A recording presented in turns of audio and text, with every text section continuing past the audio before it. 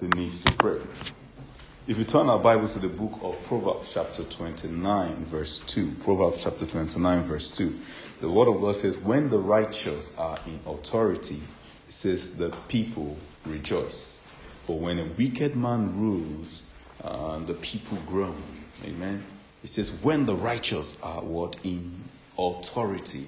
It says the people rejoice. But when a wicked man rules, what? The people groan. Amen. The people groan when the wicked rules. And what do I mean? That that if we look at the world today, we can see that in a nutshell, lawlessness is increasing. We can see that, if we please turn our Bibles to, looking at the prophecy of our Lord Jesus Christ, quickly turn our Bibles to the book of 2 Timothy, chapter 3. 2 Timothy, chapter 3. And I'll quickly read from verse 1. 2 Timothy, chapter 3, from verse 1.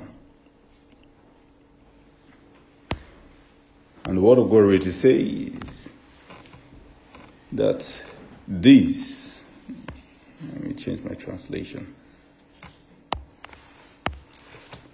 It says, but know this, that in the last days perilous times will come.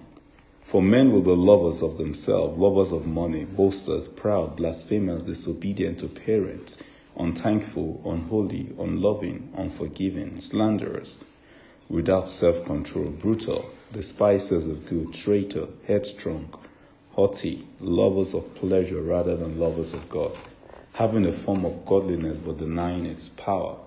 And from such people turn away. For of these sorts are those who creep into households and make captives of gullible women, loaded down with sins, led away by various lusts, always learning and never able to come to the knowledge of truth. Amen. Always learning, never to come to the knowledge of truth. This is a prophecy that has been declared since before time by in the book of 2 Timothy. Amen. That men will be lovers of themselves, perilous times, and this is the times that we are in. And the Bible also makes us to understand that this thing needs to happen before Christ will come. That lawlessness must increase. Amen. It's something that is inevitable. Amen. If you look at the book of 2 Thessalonians chapter 2, 2 Thessalonians chapter 2, and if we take it from verse 1. Amen. 2 Thessalonians chapter 2, and we take it from verse 1. It says, now, brethren, concerning the coming of our Lord Jesus Christ and our gathering together, to him we ask you, not to be so shaken in mind or troubled, either by spirit or by word or by letter, as it is from us, as though the day of Christ had come. Let no one deceive you by any means, for that day will not come unless the falling away comes first, and a man of sin is revealed, the son of perdition, who opposes and exalts himself above all that is called God, or that is worshipped, so that he sits as God in the temple of God, showing himself that he is God. Verse 5. Do you not remember that when I was still with you, I told you these things, and now you know what is restraining, that he may be revealed in his own time, for the mystery of lawlessness is already at work. Only he who now restrains will do so until he is taken out of the way. Verse 8. And when the lawless one will be revealed, whom the Lord will consume with the breath of his mouth, and destroy with the brightness of his coming. The coming of the lawless one is according to the working of Satan, with all power, signs, and lying wonders, and with all unrighteous deception among those who perish, because they did not receive the love of the truth, that they might be saved. And for this reason, God will send them strong delusion, that they should believe the lie, that they all may be condemned, who did not believe the truth, but had pleasure in unrighteousness. God is talking about the end time, the end time, the end time, the end time. And as we keep on looking, it just keeps getting worse and worse and worse. The Bible talks about, I'm sure many of us, a few years ago, there was a lot of prophecy talking about the end time, about the blood moon, and so on and so forth. We married the scriptures as well. And this day and age, we see more occurrence of the blood moon. Does anyone understand when I mean the blood moon? The blood moon is when we talk about the eclipse, when the whole moon darkens and the sun shines, glaze over the moon, and we can see the moon as red. All these things are prophecy coming to pass in our own times. And the Bible says this thing must happen, and things are going to get worse. Even the prophecy this year says that they will call the blades are shifting, that it's going to get hotter and it's going to get colder. In the cold climates, it's going to get colder. In the warm climates, it's going to get hotter. And we can see something that happened in Ireland recently, just last week, and it was ridiculously cold. And watch out for the summer. You will get a heat wave of heat. It happened in the state last year, where they advised people not to even go out because of the heat wave in places that never experienced heat wave as such. So we are in perilous times. It might not really have reached the peak of which the Bible prophecy is talking about, when the man of sin will sit in the house of God and declare himself as God. But slowly and gradually, not slowly, but I think the pace has been picked, that we are heading towards that time. And we, as children of God, must not be ignorant. That's why in the book of Ephesians, from chapter 6, from verse 10, Ephesians chapter 6, from verse 10, it talks about putting on the armor of God, which we spoke about a few weeks ago, by the grace of God, that we need to withstand in the evil time. Because the Bible says, as we read in Proverbs 29, verse 2, that, when the righteous man is in authority, the people rejoice. But when a wicked man rules, the people groan. And I look at it, I'm just sharing from my heart, what is quite heavy in my heart. Look at it, Ireland, for example, is the first country in the world that I can say of, I may be wrong, where we have the Prime Minister or Taoiseach that is gay, the first country in the world that will pass into its, into not this legislation, but into its constitution, and the same-sex marriage. It's not just a law that they've put or a legislation, but it's something that is in the constitution, where the people have decided to say, God, we don't want you anymore. That is the time we are in. And let's not be deceived. Many a times I speak to people, and some people will say, well, God is going to protect me. God is going to watch over me and my loved ones. So let's not be deceived. The honest truth is that as the scripture says, the scripture never lies. It says, when the wicked rules, the people will groan. It will affect everyone. That is the honest truth. It will affect everyone. I look at the world today. They're always taking data collection of people. I go in Nigeria, I was recently in Nigeria. We can see that in every avenue, the banking system, they talk of something of BVN, trying to take data to you to have a mobile phone. They want to take your photo, your passport details right now. They're talking of a national ID card. They see the world. They're talking of the passport, talking of the biometric system, where wherever you are, any time, in any world, in any country you go, they can trace you. Amen. Just to keep tab, just to collect data of the entire world system, so that they can monitor everyone. That is the time we are heading to, and it's moving at a pace that is unprecedented. So I want us to wake up, church. That is the truth. God wants us to wake up, that the need to pray and to intercede, so that we can put evil at bay. It's something that we cannot avoid. but it's something that we can put away. We can fold our hands and say, God, it may not happen in the next 20 years. At least I would have gone. But the truth is, what about children? Amen. What about homes? What about children? What will happen in the future? And let's take time and just read some of the things that Jesus Christ himself said. If you turn our Bibles, I read from the New Living Translation in the book of Mark chapter 13. Let's talk about the prophecy of the times. Mark chapter 13 from verse 14 to 20. It reads, it says, this is Jesus speaking. It says, the day is coming when you will see the sacrilegious object that causes desecration standing where it should not be. It says, reader, pay attention that those in Judea must flee to the hills. He says the person out of the deck of a roof must not go down into the house to park. He says the person out in the field must not return even to get a coat. He said, how terrible will it be for pregnant women and for nursing mothers in those days? And pray that your flight will not be in the winter, for there will be great anguish in those days that at any time since God created the world, and it will never be so again. It will never be so great again.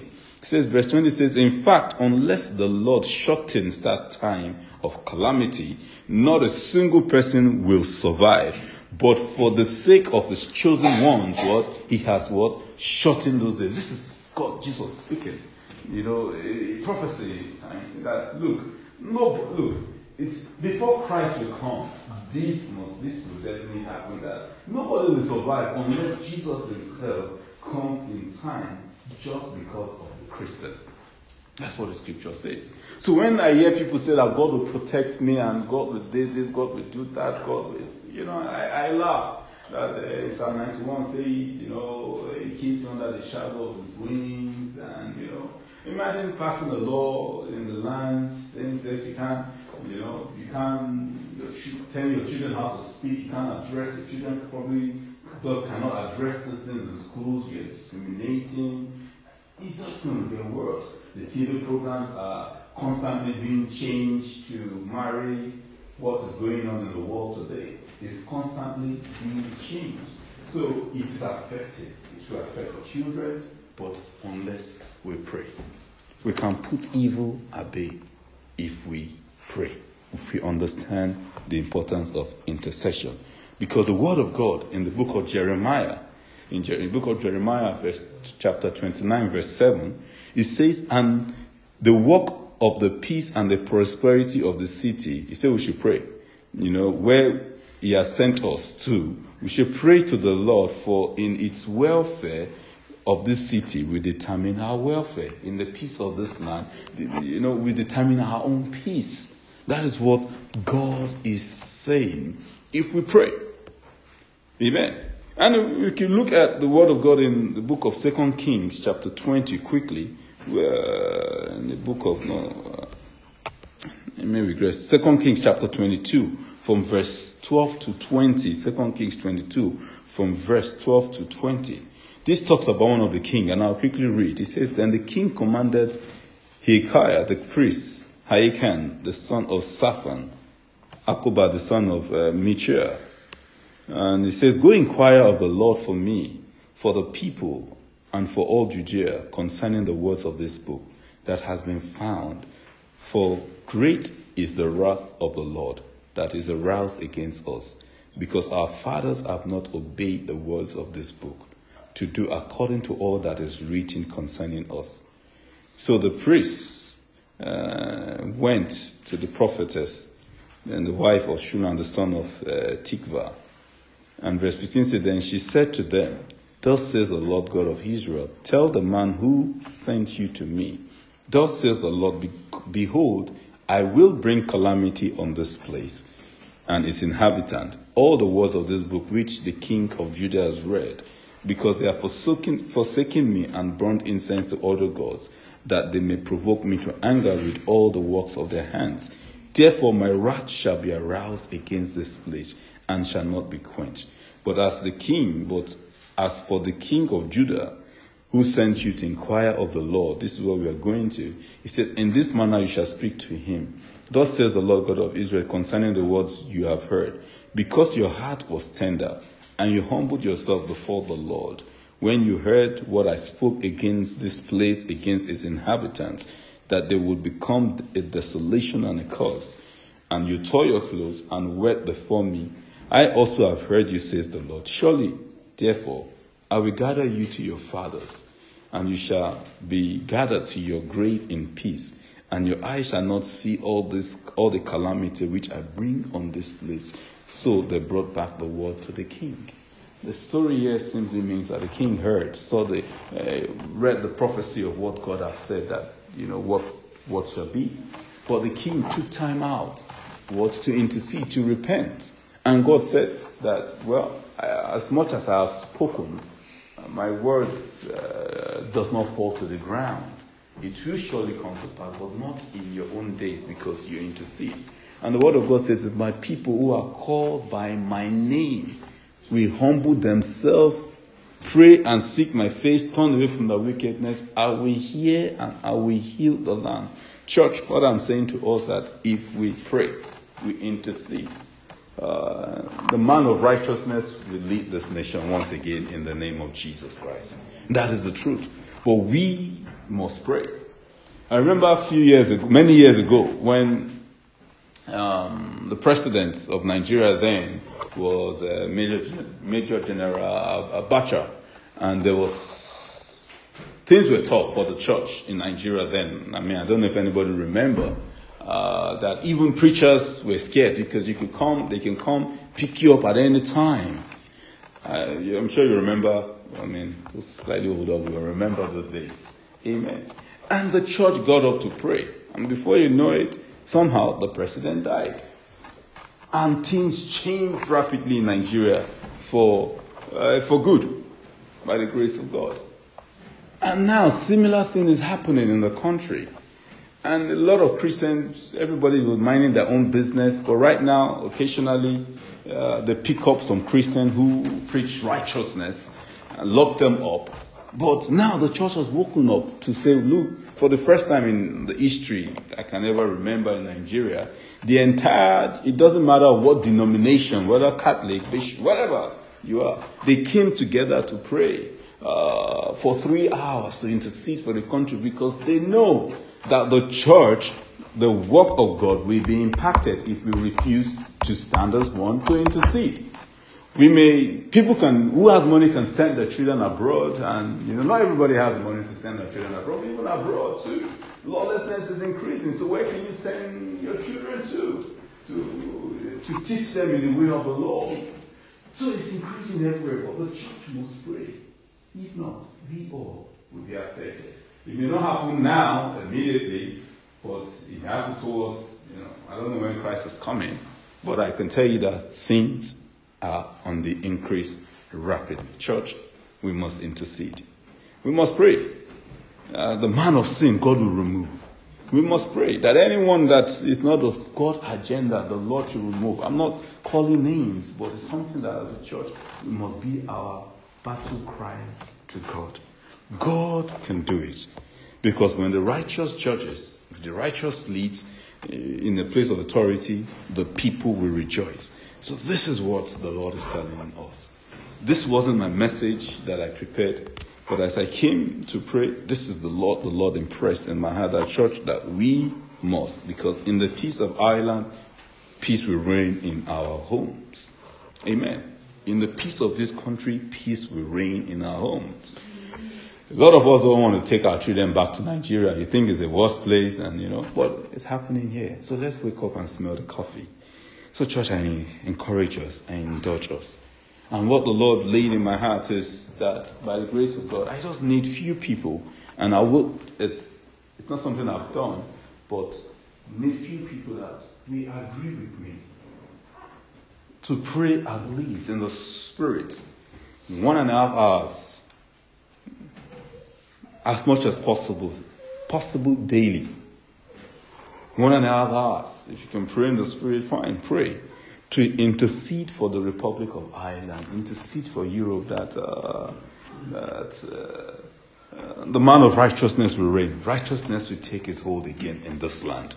In the name of Jesus. Church, without prayer, nothing is going to happen.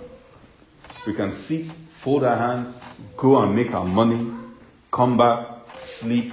Believe me, one day, honestly speaking, let me not say it, but it's going to get worse. So church, I beg you, by the grace of God, let's pray. If you're interested, just send me a text. Just 1.5 hours. We just intercede.